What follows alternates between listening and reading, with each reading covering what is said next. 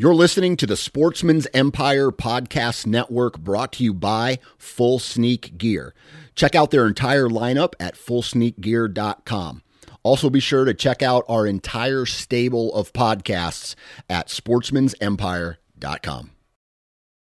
Interstate Batteries offers a wide variety of batteries for your everyday needs. Stop into one of their thousands of retail locations and talk with a battery specialist about batteries for your truck, trail cameras, and even those weird batteries for your rangefinder. Interstate Batteries even offers cell phone repair in certain locations. For more information, visit interstatebatteries.com. Interstate Batteries, outrageously dependable. New from Moultrie Mobile, the Feed Hub offers first-of-its-kind cellular connection and control for nearly any spin cast feeder on the market. When used with the Moultrie Mobile app, you can monitor feed and battery levels, run feeders on demand, receive alerts when feeders are clogged, and remotely adjust feeding times. The Feed Hub is ideal for anyone who maintains feeders. Remove the guesswork and save time by planning feeder maintenance before you drive to your hunting property. For more information, visit MoultrieMobile.com. Before history is written, it's played. Before it's frozen in time, it's fought one shift at a time. Before it's etched in silver, it's carved in ice. What happens next will last forever. The Stanley Cup Final on ABC and ESPN Plus begins Saturday. Think you know the Brooks Ghost? Think again. Introducing the all-new, better-than-ever Ghost 16. Now with nitrogen-infused cushioning for lightweight, supreme softness that feels good every step, every street, every single day. So go ahead, take your daily joyride in the all-new nitrogen-infused Ghost 16. It'll turn your everyday miles into everyday endorphins. Let's run there. Head to brooksrunning.com to learn more.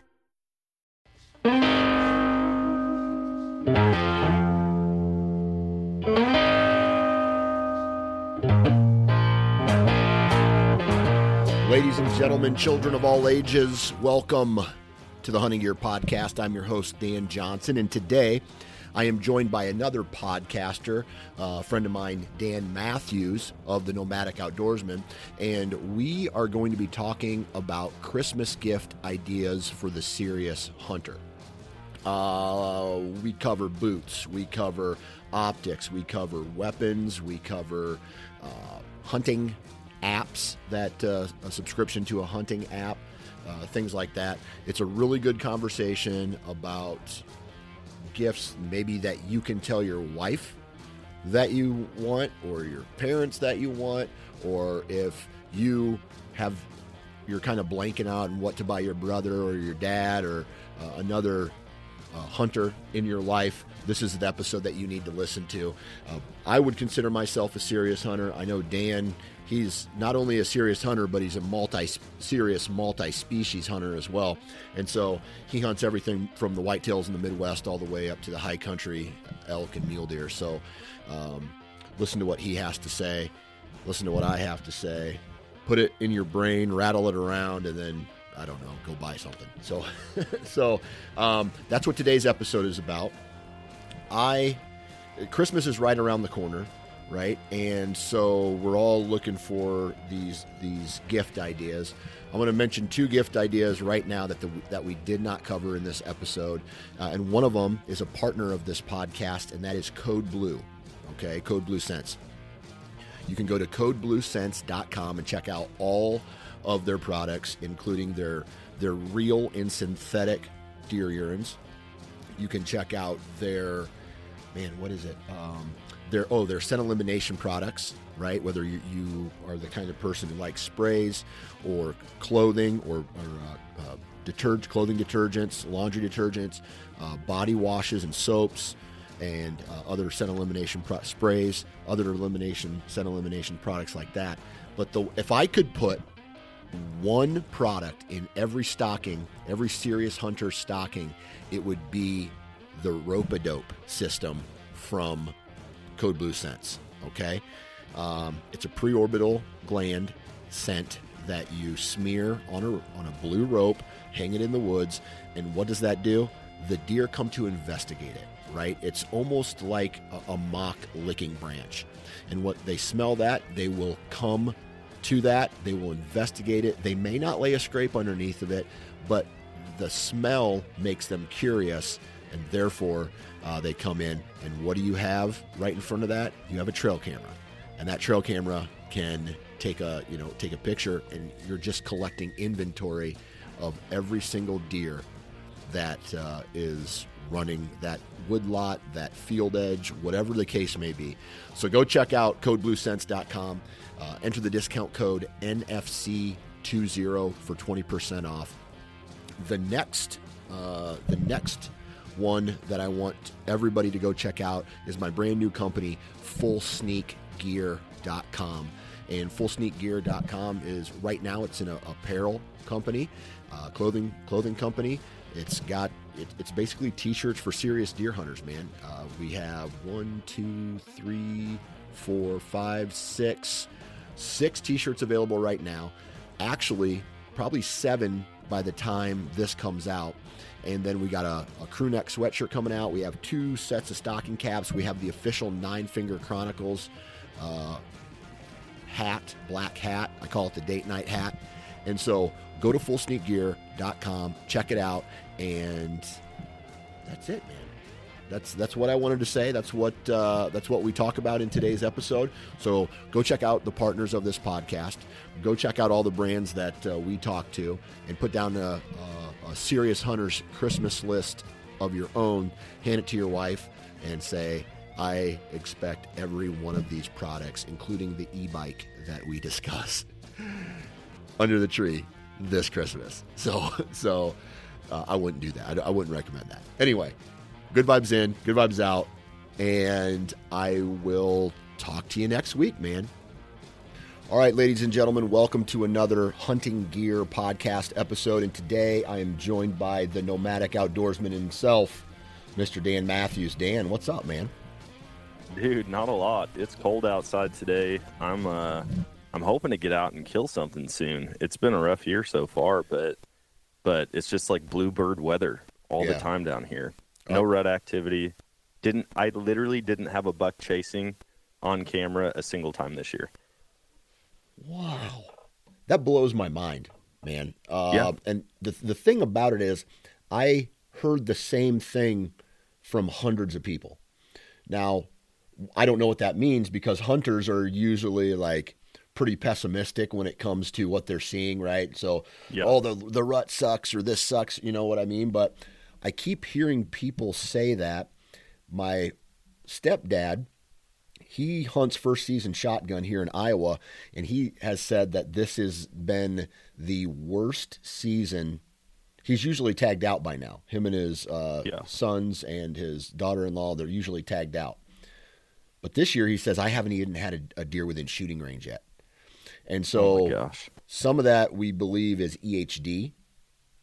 Some of it is maybe low. Now, I don't know. It's just an absolute crazy rut, crazy leading into the shotgun season. I'm personally hoping for about 2 feet of snow within the next couple weeks. But other than that, man, how has your season been overall? It's been a weird season. A lot of flukes, a lot of hiccups. My first buck that I shot at, my arrow, like my nock and my arrow detached as soon as it left my bow. Yeah. My arrow went one way, my nock went the other way. Oh, man. Still no idea what happened. Went up to Wisconsin, shot a big buck on a public island, floated in my canoe. That up there, man, I saw a ton of rut activity. This was October 9th. I had bucks like death biting each other. Wow. And I couldn't believe it. But anyways, arrowed a buck up there, brought in a tracking dog, bumped it multiple times. I mean, I only had a limited amount of time up there, spent 4 days looking for it, and went back up during rifle season, opening day. I was like, if I don't shoot this buck, somebody's going to shoot it, and I'd like to at least lay hands on it. Mm-hmm. Well, 5 minutes into the hunt, shot a different buck, great buck, went out in the cattails, died. I went and recovered it, heard 2 other shots, and then heard hunters talking, went over there. and they ended up killing that buck I shot with my bow. Oh my God. How big was he? Was he a stud? He was a stud. He was a chocolate rack 10. I mean, like, he wasn't just a monster. I would say 140, 145 inch deer. I got video of my shot on him, and I mean, I've watched that video 100 times since. Just didn't get penetration. And after seeing what happened, he was at 40. I set my pins for 36, knowing that he would duck. He ducked. His elbow came up and covered his vitals. Went through the arm. So, like, you know, when they load up, to spring away. Yeah, he loaded up, and I just didn't account for that. I didn't account for anything covering. I mean, it hit the pocket right where I wanted it to. But his joint came up. Oh my God. And it went into that, and as he bounded away, I could see full movement of the arrow. I mean, it was going down to the ground, up 5 feet in the air, so I knew there was no penetration. And then I got to actually look at the injury once I went and talked to those hunters. It went through the arm and poked into the rib cage, but not into the chest cavity. Like, it broke skin and fat and muscle, and that was it. Man, that's tough, man. I've been there. Hey, I was there this year with you. Yeah. Yep. Fortunate enough, I actually just got trail camera pictures this morning of that buck that I shot. So he's still alive. I'm hoping the shotgun hunters don't get to him, and I'm hoping that I can go out this late season muzzleloader and go after him. But I got to ask you a question. Yeah. So this was just pure circumstance that he loaded. You did everything right. He loaded. The elbow came up, kind of blocked the vitals. What broadhead were you using? I was using a Rage hypodermic. Okay. All right. Yep. Now, here's the other question, the follow-up question, and it's not against Rage or anything. Do you feel like if you were shooting a fixed blade, we'd be having a different conversation right now? We could be. I think it's more, I don't think it was like a punch through issue as much as it was watching it back. It just looked like he loaded up, and I think it was almost a pinch of the arrow. Like, as the arrow was coming in, his whole arm came up and also pinched it and almost slowed it down. The leverage of it just like completely slowed it down. I got you. Because only one side of my broadhead, only one blade of my broadhead was bent or chipped or anything. I mean, like, it was just a little bit tweaked, if you know what I mean, like when I found it. And so it didn't even fully catch bone. And so I'm like, there's no reason it shouldn't have gone all the way through. Right. Other than looking back at the video, I think what happened is it started to enter and his arm came up and it just completely pinched it and didn't allow it to go any farther. Okay. All right. So I'm not switching, if that answers it. Yeah. I'm going to keep using them. I've never had an issue with them.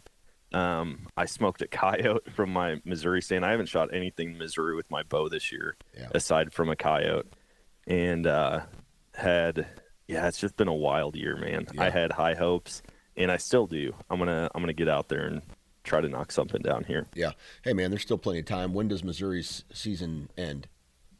I think it's January 15th. Okay. So you got some time yet. Yeah. Yeah. All right. I know you. You're a bit of a gear nut. Kind of the same as me. I like to tinker. I like to try new products. I like to, at the same time though, like you said with your broadheads, you're not going to change because you like them. You're confident in them. Yep. Same with certain products for me. And Christmas is right around the corner, and I want to talk about a handful of different products that we would recommend to listeners, or maybe if we had unlimited funds, we could buy these for every listener out there and give them a special surprise. Let's start that conversation. I'm going to pass the ball to you, and I want you to go ahead and talk about the first product that you would recommend for as a Christmas gift for not a part-time hunter, but a serious hunter. So I'm going with a good pair of binos. Yeah. Like, that is number one. I feel like if you don't have a good set of optics, you might as well not be out there. I've been in the stand. I've been on the mountain plenty of times where I've seen things, and it's like I used to have the cheap, Tasco, Walmart purchased binos. I grew up using those. Yep. And in Wisconsin, I could get away with it, 70 yards away. But now that I hunt bigger country, anything farther out, even for just scouting, for looking at waterfowl, for looking at turkeys, you just have to have good binos no matter what you're doing. And Yep. so right out of the gate, that's what I would say. I personally use the Fury range-finding binos, the Fury 5000s Okay. from Vortex.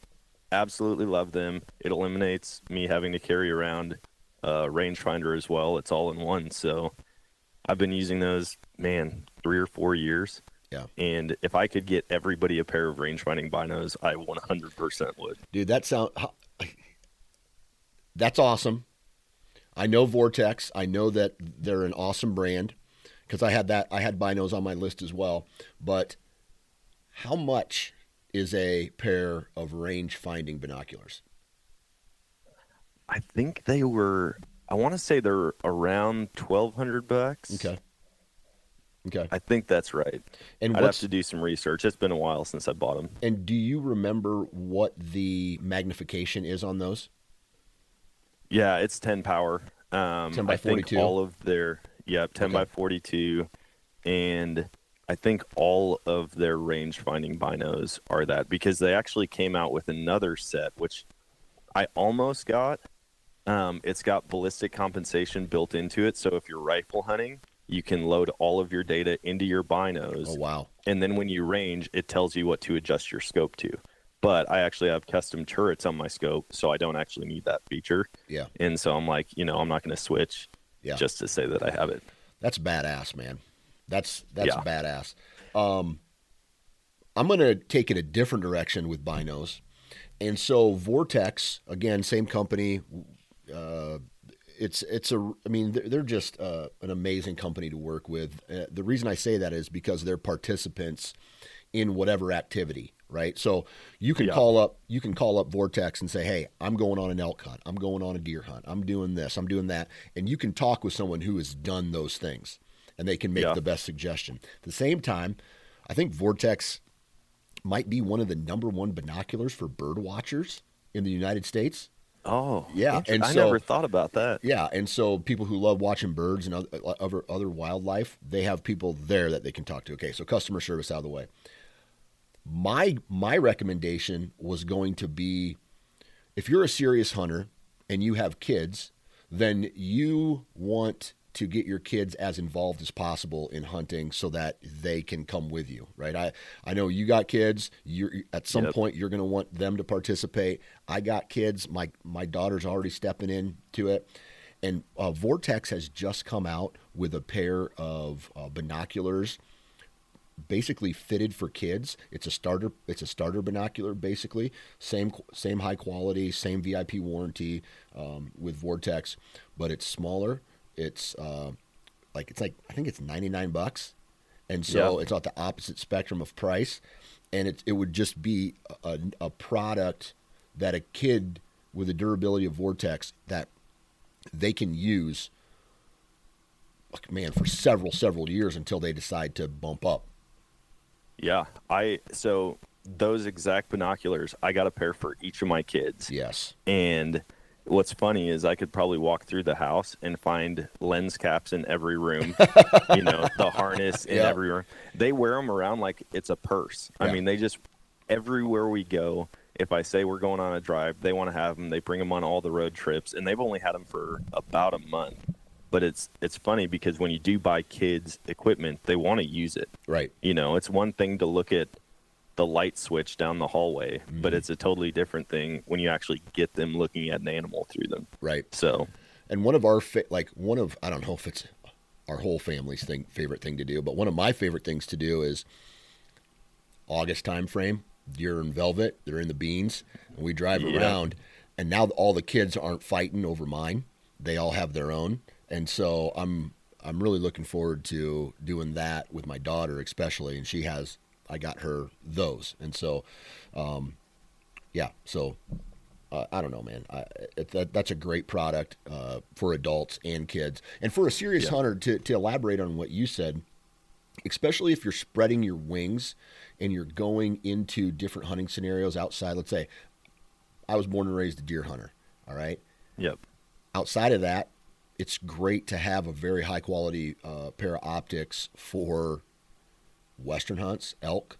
It all transitions. So I would say that it's like binoculars are, personally, it'd probably be my number 2 product that I would highly recommend spending money on, or just having a really high-quality pair. Yeah.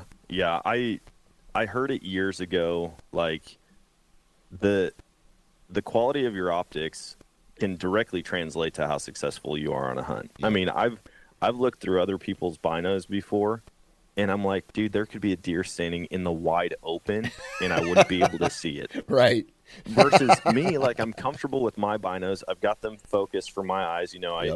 I focus my right eye, left eye, make sure everything's perfectly dialed in. And I do that at the start of every hunt, whether I just climbed up in a tree, whether I just got out west, if I glass a new spot, I'm making sure I'm focused wherever. I've seen field mice running on the side of a mountain. Yep. Across the valley. Yep. I've caught elk at 1,100 yards because I saw a leg move under a cedar tree. Yep. And you can't do that unless you have good optics. Absolutely. And so it's like, obviously go with the price range that you can afford, but Vortex, I haven't used a single pair that I haven't liked so far. Right. Yep. That was kind of a shout out to Vortex. We were hyping. It was. Yeah, we were hyping them up. I feel like I sing their praises all the time because it's. It is good for entry level, for every level, and I can't say anything negative about the other big optics companies because I just haven't used them. Yeah, I've had a couple in the past. I've had some Nikons in the past. I've had a pair of Leopolds in the past, and they're okay. Don't get me wrong; it's not like they're dog shit, but yeah, I know a ton of people from Vortex. I'd rather use their products on just about on anything than And full disclosure, they're partners with the Nine Finger Chronicles side of things. So I've got a relationship with them. So, all right, binos. I don't need to talk about that anymore because you brought it up. What's your next product that you would recommend? With threats to our nation waiting around every corner, adaptability is more important than ever. When conditions change without notice, quick strategic thinking is crucial. And with obstacles consistently impending, determination is essential in overcoming them. It's this willingness, decisiveness, and resilience that sets Marines apart. With our fighting spirit, we don't just fight battles, we win them. Marines are the constant our nation counts on to fight the unknown. And through adaptable problem solving, we do just that. Learn more at marines.com. Ryan Reynolds here from Mint Mobile. With the price of just about everything going up during inflation, we thought we'd bring our prices down. So to help us, we brought in a reverse auctioneer, which is apparently a thing. Mint Mobile Unlimited Premium Wireless. How to get 30, 30, how to get 30, how to get 20, 20, 20, how to get 20, 20, how to get 15, 15, 15, 15, just $15 a month? Sold! Give it a try at mintmobile.com/switch. $45 up front for 3 months plus taxes and fees. Promo rate for new customers for limited time. Unlimited more than 40 gigabytes per month. Slows full terms at mintmobile.com. So for me, it's a hunting knife. Yeah, dude. Like, the same thing. It's all trial and error, and I've discovered, like Havalon, that tiny little pocket knife, you can do literally everything with.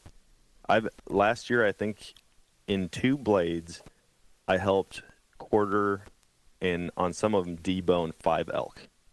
With 2 blades? With 2 blades. Dang. 2 blades.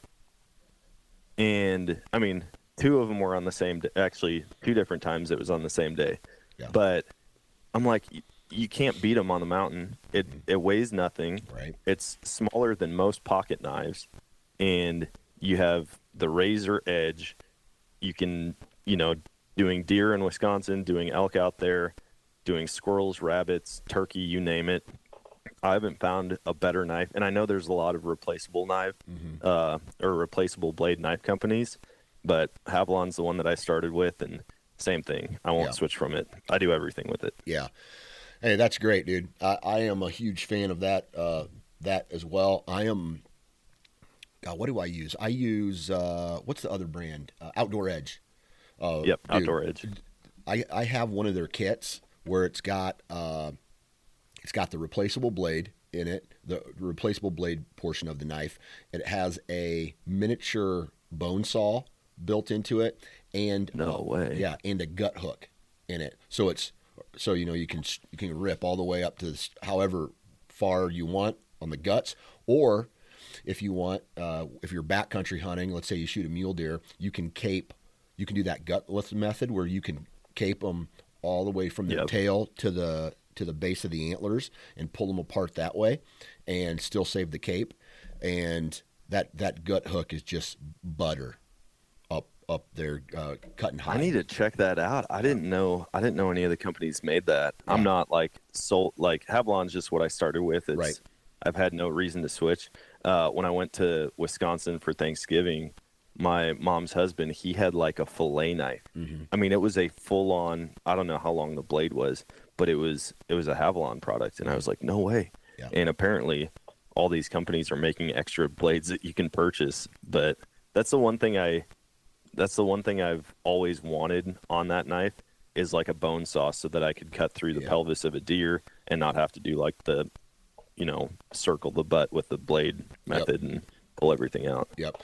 That's what I do, man. I cut the pelvis, break it apart, and then I bring the guts down, and then it's gross, but I use my finger through that, I guess you would call it the anal cavity, and just rip all that right out. If it's like my buck, sometimes it's hard because that bone saw is only 3 or 4 inches long. Okay. And so sometimes it's hard to get it started. So usually this year I pull out my tree saw. It's a Wicked Tree Gear saw, and it's a big blade. I mean, it's for cutting wood, but it cuts through bone just as easy. And that's what I used this year when I was gutting my buck. Dang. Yeah. I typically do have a tree saw with me. I got to start thinking more about that. Yep. I mean, I've just got to the point now where on deer, I'm so used to just kind of doing the whole, like, outline the anal cavity with the knife. Yep. And then just pull everything through that way. I've never really used the butt out tool. Neither have I. I know people swear by it, but I'm like, I'm the kind of guy, if I find something that I like, I just stick with it. Yeah. It's the same thing with food. My wife and I go to the same 2 restaurants in town every single date night. Same here. Yeah. And they're like, same thing, I guess. Yeah. Yep. Yeah. The usual. Yep. It's bad when people know you by name. Exactly. All right. So a good hunting knife. I agree 100%. What's one of the next products that you want to chat about? Boots. Yep. Boots are, I think, right up there with optics. If you don't have good boots, I mean, listen, you can get away with it if you're going to your back 40, climbing a stand, not going very far. But if it's somebody who likes to get out and try new things, even rabbit and squirrel hunting, like, you're putting miles on if you're doing it. Yep. And if you don't have good footwear, you're screwed. Yep. I take this back. One time I ruined a hunt because of bad footwear. My mom was like, hey, I've got this pair of, I don't even remember, maybe Rocky boots or something like that. Probably a steel-toed boot or some work boot or something like that. Yeah. Yeah, it was just colder than I was expecting. I can't remember what happened to my boots, but I take hers out there. She's like, oh, these are really good boots. She's like, I've just had them in the garage for forever. They haven't been used, whatever. And so I go and I put them on. I'm like, oh, dang, these actually fit pretty well. I'm hunting 10 acres into a 40-acre chunk up in Wisconsin. And I sit down and I look down, and the entire insulated portion of my foot, like the toes, are sticking out of the front of the boot. I mean, it's split at the sole and the leather. And I'm like, what the heck? And it's funny because I didn't even feel it. My ankles were tightened so much. Yeah. And I only had a short walk, but I sat down. Then I look at the other boot, and I literally, like, 1 pound of pressure peeled the whole thing apart. Yeah. And I ended up going and buying brand new boots that day at Shields. So yeah, dude, that's my number one. That is my number one product for any serious hunter is pair of boots. Okay, so I just bought a pair of Crispy Colorados in August. I want to say August or July this year. I wore them hiking to break them in. I wore them while I was mowing the yard to break them in, shooting my bow, break them in. But my previous pair of Crispies lasted me, I want to say 5 total seasons, man. That's Dang. And all the boots that I've had before that. So before that, I had another pair of Crispies, but before that, I had a pair of, are they Danner pronghorns? I think they're Danner pronghorns. Danner pronghorns. I had those for 2 seasons, but then after the second season, they started to fall apart. And I will admit that I am really hard and tough on my equipment. Like if I need something moved, I'll kick it or I'll, drag my foot across it or, whatever. Bad for the boot. Yeah. But I never had that problem with any of my Crispies. And so foot care matched with the right sock is very important. And so that's why I put it's like 1 is boots, 1A is boots, 1B is socks. And so that's boots are number 1, man. Got to have a good pair of boots. Do you do a liner or do you just go with like your insulated sock or like your wool sock? Yeah, it really depends on the hunting scenario. So for me, let's say with it being hunting, like, okay, I have an uninsulated boot. I wear a light sock early season. You know your feet aren't going to get cold, right? They may get a little warm depending on your sock if you're going to do long hikes in hot weather. No big deal. Even up until, mid-season, that high of 50 type day, I'm not wearing, or maybe let me take that back. Low of 30, high of 50 type day where it's not below freezing. I probably won't be wearing too heavy of a sock, too heavy of a boot. But once it gets cold, then I will wear a big, thick, like wool or alpaca sock. And so it's more, at that point, it's the same boot. It's just a different sock. Yep. Yeah, I use the same boots for everything. Yep. I've got the Kenetrek non-insulateds, and I mean, it's the same exact scenario. I switch out my socks depending on how cold it is. I don't change out boots. Yep. The only time I wear a different boot is if I'm like doing real muddy work or I'm duck hunting a flooded field. If I'm not wearing waders, I'm just wearing like Lacrosse Alpha Burleys, 1600 gram. Those are my like super cold, super wet, trudging through snow boot. Yep. But if I'm actually hunting, if I'm pursuing instead of like sitting and waiting for animals, I'm using those kind of treks. Yeah. Yep. That's the same.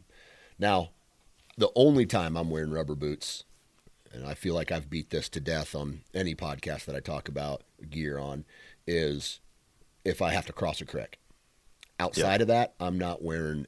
I'd rather wear boot covers than I would wear.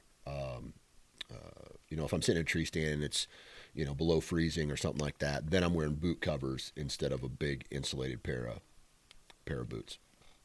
Yeah, I made the mistake. Man, it would have been 3 seasons ago, I think. When I elk hunt, I mean, we go to spots for rifle season where we're driving 45 minutes to an hour and a half on 4-wheelers or side-by-sides every morning. Yep. So, I mean, I'm completely decked out like I'm snowmobiling. Yep. Right? I've got big pants. I've got the thickest and most weatherproof layers on, and I'll wear those Lacrosse boots. Mm-hmm. And then when I get there, I just pull my Kenetreks out, take my boots off, put them in the back. Yep. One day we got out to the end of this road and I look over and we see elk immediately. Mm-hmm. I mean, like there's 75 elk down in the bottom. So we're all like, hey, let's move down the ridge, get eyes, see if we can find a big bull. And we get down there and all of a sudden I look back and there's 3 bulls that were 50 yards underneath the side-by-side where we parked it. Mm-hmm. They were just hanging out there and they weren't going to move aside from the fact that we walked out on this finger and now they could see us. Yeah. They end up working all the way down in the bottom. I shoot one of the bulls at 671, I think it was. We end up going down there and I was just in the zone, didn't think anything of it. And I'm talking like probably 1,200 foot elevation change down at the bottom of this valley. And we get down there, and I realize that I've got those lacrosse boots on, and I've got to pack an elk out. And I'm like, you've got to be kidding me. Dude, I didn't take them off. I'd almost go barefoot. I mean, Jesus, that would suck. Oh, dude, I was so annoyed, and I'm sitting there like the whole time we're quartering this elk out. I'm just thinking like my life is gonna really suck. I'm gonna tear my feet apart. Yeah. And we get a radio call from some of the other hunters. They're like, "Hey, who got one down? We're up by the side by side." I'm like, bring my boots. Go in the tote on the back of my 4-wheeler, grab my boots. And they're like, "Wait, what are you wearing?" And I'm like, "I've got rubber boots that are almost up to my knees." And they're like, "Oh man." So they ended up bringing them down. I had to pack those freaking rubber boots out, but it's way better than hiking out in them. Dude, yeah, that would suck, man. All right, boots. Let's say we talked binos, hunting knives, boots. What's the next one? Okay, so the next thing on my list is a subscription to a mapping software. That's a perfect. Don't care what it is. I personally use onX. I love it. I've got all my waypoints saved, but a mapping software is like, if you can't be on the ground scouting, glassing, like you can almost. I talked to a guy, Clifton Denny. We hunted this year up in Wisconsin together. He's like, if you show me a public land chunk, I can zero you in within a couple acres probably of where a big buck's going to be. Yeah. Just by looking at the map. I'm not that good with it, but I use it a lot just to get access to properties around here. I use it for when I go out west, if I want to find a new spot, if I want to find a good point to glass from. Mm-hmm. You just can't go wrong with using your electronics to scout for you. Yeah, absolutely. I imagined on some of these places, what would happen if I lost my phone on one of these hunts and I'm back in, because I have to walk 3 miles back on some of these places, or I go 3 miles back. I've been to a scenario where I'm 2 miles back, set up camp, then go another mile and a half in. The one day I was from the camp, I was 2.5 miles back. And so lose your phone in unfamiliar territory. Shit, dude, you've never scouted there. You've never been there before. Yeah. You could get lost, even in a relatively small piece of public property, hunting. But dude, onX is really, really easy to use, man. And it's one of the best for a reason. And I'm a huge fan of it. And I've used Hunt Stand. I've used onX. There's another one out there that I've used before. Go Hunt, or not Go Hunt. No, it was a different one. I think it's changed names recently. Anyway, all of them had their own place, but onX, I feel onX has the most crossover for a whitetail hunter and a guy who wants to go out west, right? So it's easy for both to use. There's not a ton of other extra stuff that you have to do when you turn it on. The map pops up. You don't have to choose a map. You don't have to, pick where, what you want to see. It just automatically pops up. You can pick satellite. You can pick hybrid. You can pick no topo, whatever it is. And man, I feel it works really, really good. Yeah, I don't have really any experience with the other companies, but I find little things all the time that I didn't know about with onX, or like I'll hear somebody talking about it and I'll be like, dude, you can't do that. Yeah. The 2-finger thing, you click your 2 different fingers on your map, mm-hmm. and it will automatically give you the distance between those 2 points. Oh yeah, that's badass. I had no idea, and I was like, dude, this is brilliant. Like, I need this all the time. I look at a spot and I'm like, okay, how far across is that? Like, how much do I have to wade through cattails in order to get to my spot? Or, how far is it to actually get back to where these guys have a bull down, and I'm going to go and help them. Yep. Things like that. Now I didn't use it this year, because it seemed like we were just on the go all the time. But the feature where you can actually click a spot and then see what all you can glass around it. Oh, yes. That feature is brilliant, and I can't wait to actually use it. Yeah. Right. So you're saying, well, I saw a deer here yesterday. I don't want to go in there yet because I might spook them. So I need to find a point to where I can glass down in there. And without that technology, you have to be there in order to say, okay, well, shit, I can't because this ridge is blocking it. So I got to go to the opposite side of the valley or a different point to glass down in there. And so, yeah, dude, that's pretty badass. Yeah. Spartan Forge, I believe, has some really, really cool shit too, like late LiDAR on theirs now, where you can see just every single crack and crevice in the, like, because satellite imagery can only go so far, topo lines can only go so far, but LiDAR allows you to see cracks and crevices and little benches in between that stuff where these deer like to, especially for mule deer hunting, right? I mean, how often do you see a mule deer just tucked in someplace? Yep. And you wouldn't be able to see that feature without that type of technology. And so, dude, Spartan Forge, they're doing some crazy stuff too. I'll have to check that out. Do you know what company it is? There's a company now that they've partnered with an optics company, and I wish I knew the names of both, but they've got a bino that hooks to your mapping software or rangefinder, and when you range an object, it drops a pin of where you just ranged onto your mapping software. That's very intriguing. I have not heard that. So I heard about this actually, I think it was a year and a half ago at the Western Hunt Expo. I was talking to somebody about it. Yeah. And they're like, dude, you got to check these two brands out. And I don't remember.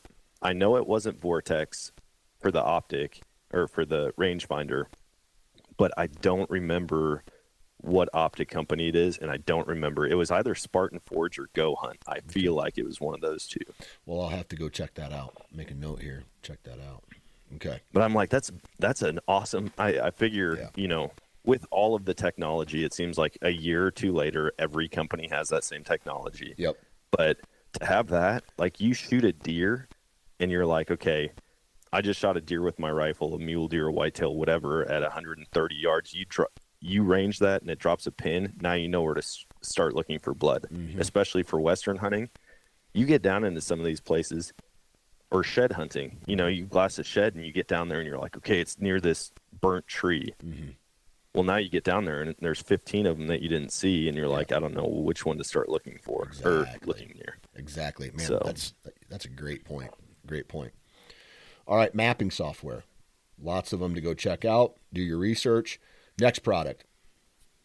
Okay, my next product is an adapter, and an adapter for your phone to your binos to your spotting scope to whatever. Okay. I use the Olin. I think it's pronounced Olin magnetic adapter, and that just allows me to record everything. Because I would say camera. I love to document stuff. I love to bring action cameras out. I love to have a drone out. I love all of that stuff. But this essentially eliminates a lot of that equipment. I use my phone for everything. I mean, I video through my spotting scope all the time when I'm hunting. I video through my binos all the time. If I'm out scouting new areas, or like you said, looking at deer in soybean fields when they're all bachelored up, I can't tell you how many times I've had my binos hooked to my window mount. I've got my phone on them. Now everybody in the car can see the same thing I'm seeing. Okay, what is the name of the company? It's OLLIN. Olin. Cell phone adapter? Yeah, you can just look up cell phone adapter, and then I switched to magnetic. I used to use phone scope. Yep. I had, I think my GoPro mount for it busted, like the heat. I don't know what material they make it out of or 3D printed out of, but it just like basically shattered. And then the connection on everything else, I just didn't care for a whole lot. So I heard about this company and I was like, dude, I'm going to give it a go. I switched, and I will never go to anything other than magnetic connection. Okay, you can use it on a spotting scope as well, right? Yep, spotting scope, binos, and the case for it is thin. I mean, it's just like your normal phone case. I carry it around in my pocket. If I'm out hunting, I literally had my phone in that case my entire elk season this year. Okay. Same thing with whitetail season in Wisconsin. Okay. I'm right there. I've been looking for this. I can't believe I haven't found it before, and I'm going to buy one probably as soon as we get off of the phone today. Nice. Yeah. Yeah, we did it. I can't tell you. So we got on a bear in Colorado this year, and a second group of our guys, they were at a spike camp down this ridge line a couple miles in. They were packing out 2 bulls, and they came up to the road where we were glassing this bear. Everyone's trying to find this bear. I mean, binos are out in every hunter's hands, and 2 other people could find it. They came over to me with my spotter, with my phone. I zoomed out on my phone. That's the other thing. You get extra magnification. I mean, I could see this bear blinking from 1,100 yards. Yeah. Like, it's unbelievable when you have 60 power on your spotter, and then you can zoom in another 20 power on your phone. Yep. We could see every detail, and so they all came over. I zoomed out. They immediately knew where to look with their binos at that point. Yeah. So I let that do the glassing for me too. Yeah. Because you know how it goes. You're sitting there with your binos on your eyes all day long. Eventually you get that eye fatigue. You start getting a mild headache. Now you just put it on your phone in front of you and sit back. Yep. So. Yep. Great point. That's a great gift. I'm gonna lead off with one this time. And It is. Look, Bumble knows you're exhausted by dating. All the must not take yourself too seriously and 6'1" since that matters. And what do I even say other than hey? Well, that's why they're introducing an all-new Bumble with exciting features to make compatibility easier, starting the chat better, and dating safer. They've changed, so you don't have to. Download the new Bumble now. It's like I don't even want to say it because it just is like you spoiled private land hunter type product. But at the same time, it has a ton of benefits out west in public, but it's not cheap, okay? And it is an e-bike, right? Yeah. I wish I could give everybody an e-bike for multiple reasons. The most important is obviously access, right? Yep. And even in the Iowa private land whitetail spots that I hunt, access is still important. Access routes are still important. Being able to go through a property, whether the deer have the advantage and they see you, right? And I talk about this in a previous Nine Finger Chronicles podcast, and that is, I could walk through this gate opening, and the deer would see me and they'd run away. They get spooked. Yep. But I could drive my truck, or I could drive this e-bike in there, and they would just straight up look at me. And then they would either bed. I mean, this year I drove by a bedded buck, who was probably 70 yards from me. No joke, 70 yards. Shooter buck. And I ended up putting a stock on him, but I forgot where he was. So I took my e-bike back through again, turned around, drove back again. All he did was watch me. If I was walking, he would have been gone. Oh yeah. Yeah. And so there's something about that like longer profile. Yep. I don't know if it confuses them into thinking you're some type of animal, but like every animal in North America is longer than it is tall. Right. And so like you see that and they probably just think it's something on 4 legs. Exactly. Running. Whatever it is, they don't think it's a threat. You know what I mean? Yeah. And same with like a truck, right? So you go in, you bump them. They're still going to run away if you get like really close to them. But it's what I call a soft bump, and they'll eventually work back in the area, or maybe they'll go 100 yards and chill out and calm down. You walk up to them and they see you, then they're toast, and you probably won't see them again that night. So e-bike, and then for like even Western hunting, right? And I hate to be that guy who is like, hey, make sure you use loopholes. Use some loopholes. There are pieces of public property in states that do not allow e-bikes on public land. However, they're still very gray. They're not black and white, and one of the loopholes that I use in a couple states is the fact that if it they say a motorized vehicle is this much wattage, if it's electric, this much wattage, and if it has a throttle, it's considered a motorized vehicle. Well, I disconnect the throttle and my wattage is below a certain point. Therefore, so then you pedal. Yep. And so the engagement comes from pedaling. That connects the motor. That's considered a bicycle. Still a motor on it, but the lack of power and the disconnected throttle means that it is. So if you're bigger, if you're older, it still allows you a lot of access. If the terrain is kind of aggressive, the downfall is if you're backcountry hunting, then that e-bike has 3 days of battery life, 4 days of battery life, depending on how much you use it, what speed or what power. Because if you use it on full power, then it's going to go faster than if the more actual pedaling you do, and you generate the power, then the battery will last longer because it assists you less. But outside of that, four-wheeler, nothing, no four-wheeler, no side-by-sides, no four-wheelers past this point. Well, I don't have a four-wheeler. I have a bicycle. And so maybe that's kind of a loophole, shitty thing to do, but it's not a law. It's nothing that says e-bikes are forbidden beyond this point. You know what I mean? And so I feel like eventually, especially with Western states, we see them lead with a lot of the bans that happen. Yeah. Right? Trail cameras and, I feel like eventually you're going to see that, no electronic bikes. Yeah. You're going to see that pop up all over the place. Yeah, it'll come. But my question is, what bike do you have? Do you have a Softail? Do you have front and rear suspension on yours? I have front suspension. I do not have rear suspension. I have a Quiet Cat.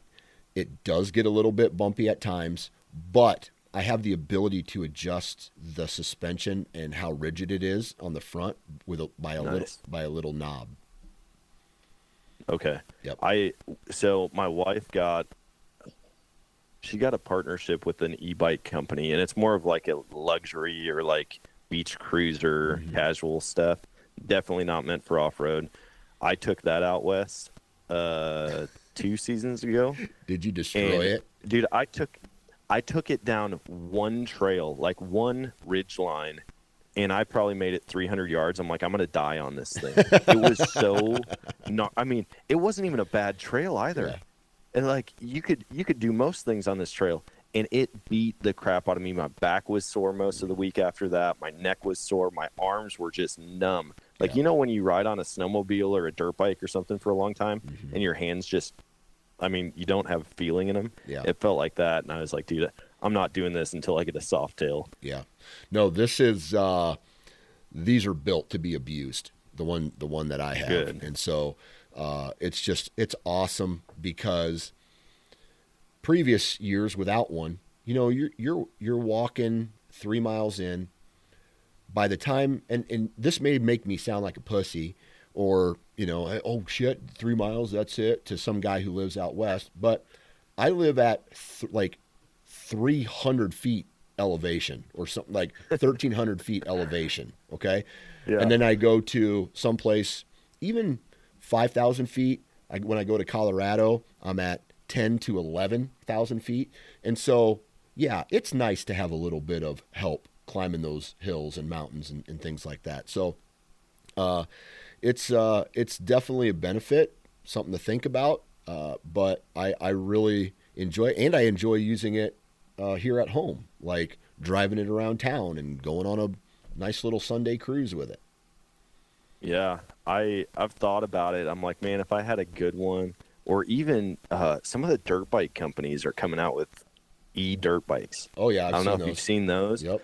But I'm like, dude, if you had that, even we've got one of those stupid little baby carrier, like tow behind trailer for the kids. Yep. And they're too big for it now. But I'm like, that'd be a perfect gear cart if I could like soup that up a little bit, make it a little bit more rugged. Because then I would buy 2 extra batteries for the e-bike. I would just leave them in there. Now you can get out there and get back and have, you know, more battery to do whatever on one charge. I think our bikes are at like, I can't remember if it's 40 miles. I think it's around 40 miles on one charge. Yeah. And so I'm like, you've got basically a whole week of hunting on this e-bike. If you just bring 2 batteries with, I can throw my pack in there. I can throw all my stuff.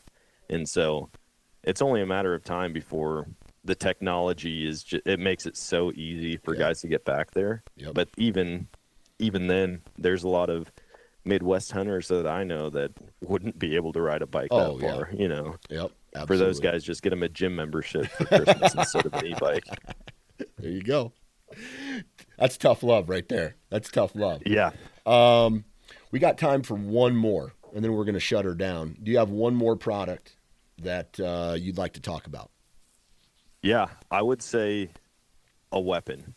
I mean, and the reason I say weapon is because people feel more confident, they hunt better when they have the right equipment. Right. And if you're planning on, you know, going to an open state that you can rifle hunt with your 30-30 lever action, you're probably not going to be very successful, you know, during rifle season. You need the equipment that's right for the job. For me, I would go with the Browning rifle. I absolutely love Browning rifles. I fell in love with them a couple of years ago. I shot one. I was like, man, this thing's smooth. Ended up buying another and then another.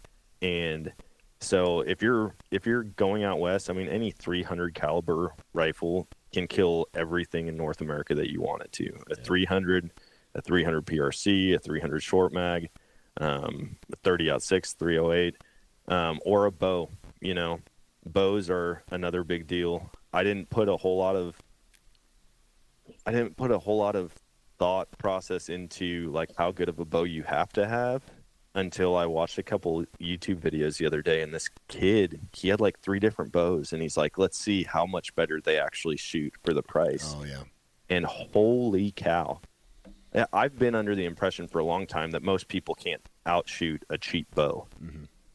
No more. I'm like, dude, seeing the grouping, I mean, at 30 yards, a 6-inch group versus a 2-inch group, like that's the difference between wounding an animal and recovering an animal. So you're saying that price reflects quality? 100%. I think so. Yeah. You know, I haven't done all of these tests, but watching other people do them, I really do think you have to, especially with whatever is coming in contact with the animal or whatever equipment you're using to kill the animal, you need to spend the most on. Yeah. Man, it's just, I had an old boss, actually, big time hunter, and he said, whatever you do, never skimp out on your ammunition. And I was like, what? Like I buy, you know, Winchester Federal, whatever they have available at Walmart, the whitetail, it's got the deer on it running and like the expansion. And he goes, think about it, man. The only thing that actually makes contact with that animal is the bullet. Yeah. Why would you spend $1,200 on a rifle, $1,500 on a scope, $200 on rings, a bipod, a sling, and then you get the cheapest Walmart ammo you can? Yeah. I was like, dude, I never really thought about that. Yeah. Ever since then, I did my research on all my rifles, found what ammo each one of them likes, and I just, no matter what the cost, that's what I'm shooting because I know it's going to be effective. So yeah, that makes great. That makes great sense. And rifles are one of those things. Guns, I mean, not necessarily bows, but firearms are those things where if you take care of it, you're passing it down to your children or your grandchildren at some point, right? And so, man, for my dad has a single shot 22 rifle.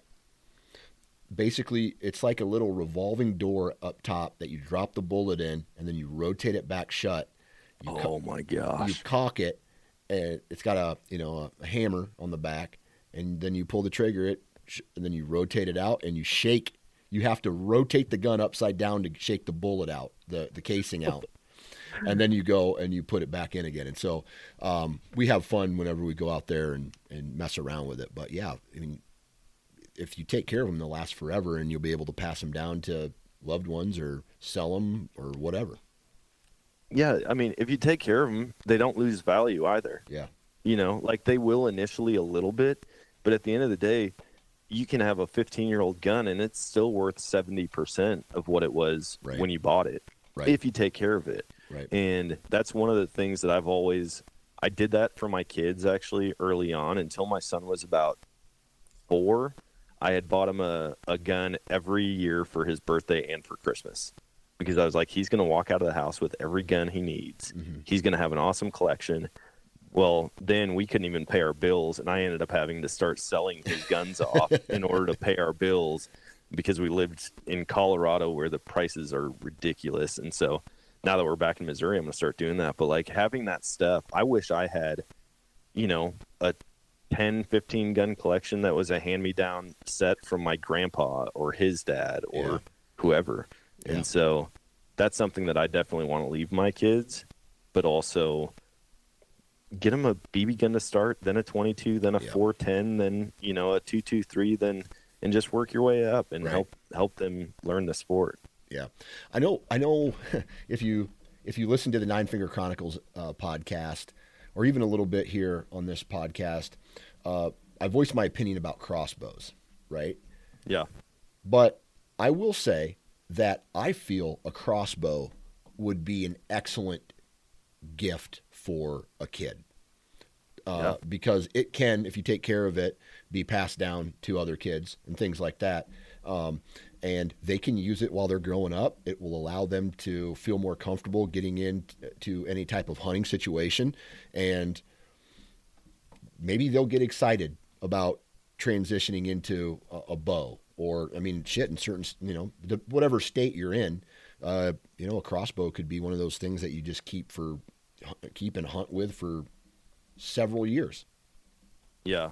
I feel like I'm not a huge crossbow fan. I get their application, but now with like the air bows coming out, those things, I'm like, at what point do we just say this isn't archery anymore? Just because it's shooting a bolt instead of a bullet? Like, or, I mean, even the air guns, people shooting 50 caliber BB guns essentially that are taking down wildebeest in Africa. I'm like, holy cow. Yeah. It's just all loopholes around the alternative method or the primitive season. Yeah. And I don't know, man, when you can shoot a deer with a air bow at 150 yards, I'm kind of thinking, okay, is this really what they have this season for? You know? Right. But, and man, don't get me wrong, they're fun. Yeah. I would love, you know, I love shooting everything. I'd shoot a deer with my slingshot if I knew it would kill it. Yeah. Like, I don't care. I have fun with that stuff. But as far as like the spirit of the rule, I'm like, or it's the same thing with blurry. guys using, they're using AR-15 pistols during alternative firearm season. Yeah. Because it's technically a pistol. And I'm like, dude, you can kill a deer at 300 yards with your AR-10, you know, chambered in 6.5, but it's just short, so now you can use it for an extended season. That's a discussion for another time. I mean, the lines are obviously getting blurred with all that stuff, but man, I really appreciate you taking time out of your day to hop on and chat with me about this, and maybe we give some ideas to some guys who are looking for, you know, products that they want to give to their wife, you know, or, you know, hey, I'm interested in this, or maybe a hunting buddy or your brother or father or old enough son or daughter, whatever that case may be. So, man, and good luck the rest of the season, man. Thanks a lot. Yeah, absolutely. We're going to get out there and try to kill something, and hopefully I at least see a mature buck in Missouri before the end of the season. That's like the first step, and then to try to shoot one. So, see one thanks first. for having me. See one first, then shoot it. Yep, that's right.